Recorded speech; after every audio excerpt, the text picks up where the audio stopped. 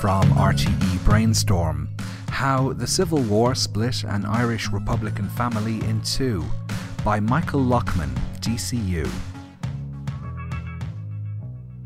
Very few families could match the revolutionary record of the Ryan family of Tomcool, County Wexford. This large family produced several dedicated Cumann na mBan activists, namely Min, Agnes, Nell, Kit and Phyllis. Their brother Jim, a member of the Irish Volunteers, was medical officer in the GPO and was elected as a TD in the first Dáil. By the end of the War of Independence, Min was married to Richard Mulcahy, IRA Chief of Staff. Agnes was married to former IRB President Denis McCullough, and Kit was married to the prominent Sinn Féin diplomat and future President of Ireland, Sean T. O'Kelly. After Kit's death in 1934, O'Kelly went on to marry her sister Phyllis 2 years later after receiving a papal dispensation. Jim had married Maureen Cregan, a member of Cumann na mBan. The family was united in the pursuit of Irish independence until the Anglo-Irish Treaty of 1921. This granted the Irish Free State Dominion status, but not a republic, leading to fierce divisions in the country. Supporters of the treaty regarded this settlement as a major step in the pursuit of national independence, but to its detractors it betrayed the republic declared in 1916. The divisions that soon plagued the country were replicated in microcosm within the Ryan family. Jim, Phyllis, Nell and Kit and their respective spouses opposed the treaty, while Min and Agnes and their husbands were in favour. Whereas Min argued that the treaty was a means of achieving the republic, the intractable Nell dismissed Michael Collins' Grand Charter of Liberty as a myth. Likewise, Maureen thought it better to continue the war with Britain with all the death that entailed, rather than accept an inadequate settlement. Her husband and the other anti-treaty siblings were not so obstinate.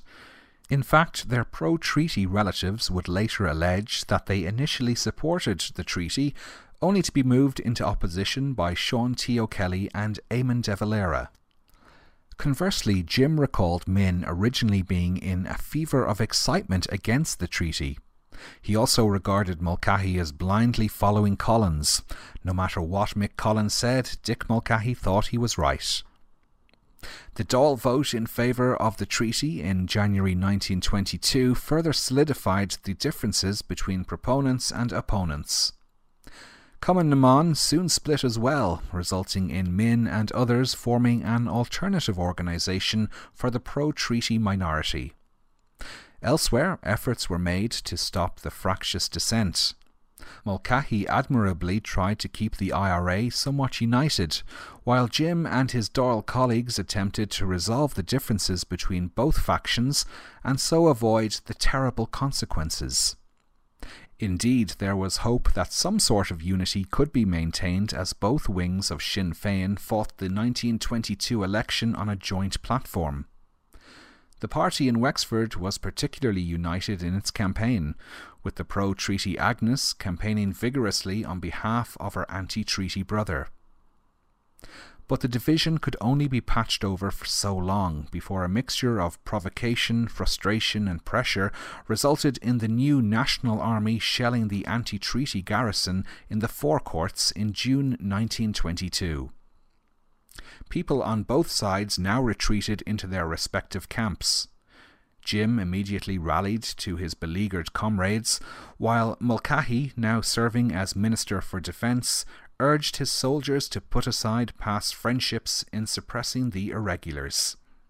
The government forces quickly asserted their military dominance, winning the battle in the capital and then moving to assert their authority across the country. Within a few months, both Jim and Sean T. O'Kelly were imprisoned, during which time their contempt for their opponents only increased. The focus of their ire was Mulcahy, the one man to blame for all this, as Jim put it. Jim wanted Mulcahy exposed for all the hardship that he believed he was now responsible for. This is indicative of the hatred that the Civil War caused, even within once united families. The failure of the anti-treaty forces to hold territory by conventional military means resulted in a reversion to guerrilla tactics. This included targeting supporters of the new regime. Denis McCullough, who was not in any position of authority, was among those targeted when his Dublin music shop was bombed at the end of 1922.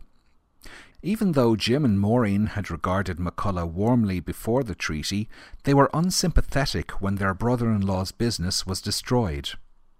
The bombing deepened divisions within the family because it was criticised by another, more neutral-minded sister, much to Maureen's irritation.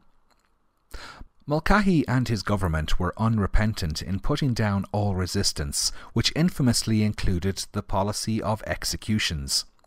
This horrified many, and Min was urged by her sisters to try and make Mulcahy show mercy. This was in vain. Min's sisters may have hoped that her heart was not in the treaty cause. It was in this belief that at least one of her sisters suggested that Min take the extraordinary step of leaving her husband. Evidently the oath to the Republic took precedence over any marital vows. But the perception that Min was simply being led by her husband was somewhat misplaced, and she was quite willing to defend the government's actions to uphold the treaty settlement. When most of the family was aggrieved over the March 1923 execution of Jim Parle, a family friend from Wexford, Min wrote to the young man's mother. The letter was reportedly a long sermon full of controversy in defence of the treaty. The pressure on Min only increased further when Nell was arrested for her rebellious activities in April 1923. Nell immediately began a hunger strike to force her release. Once again, Min received agonised appeals from her family to use her influence to have her sister released. In an impossible position, Min was distressed about her sister's welfare, even though Nell believed that Min could not show such concern. Fortunately, Nell did not die. When her health deteriorated, the government acquiesced, and this prevented a family tragedy. The imminent end of the Civil War perhaps also helped. The Free States' ultimate victory still left them with thousands of Republican prisoners, which included Jim and O'Kelly. Frustration with their continued imprisonment led the prisoners to launch a mass hunger strike towards the end of 1923. While most prisoners abandoned the strike relatively quickly, the most intractable, including Jim, remained ready to make a last desperate stand.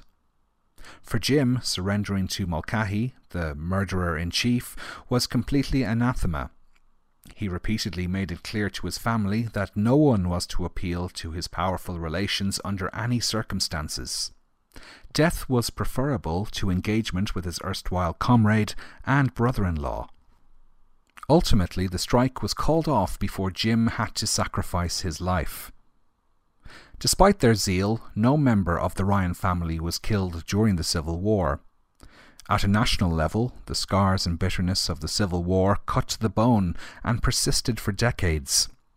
Fortunately, however, familial bonds allowed significant reconciliation within the Ryan family in a relatively short number of years. No family rivaled the prominence enjoyed by the Ryans during the War of Independence period, and sadly few families were as bitterly divided by the treaty. During the opening battle of the Civil War, Mulcahy spoke of the madness within. One wonders if privately he had not just the country at large in mind, but also his in-laws. Discover more at rte.ie/brainstorm. RTE Brainstorm is produced by RTE in conjunction with UCC, NUI Galway, University of Limerick, Maynooth University, DCU, TU Dublin, the Irish Research Council and Teagasc.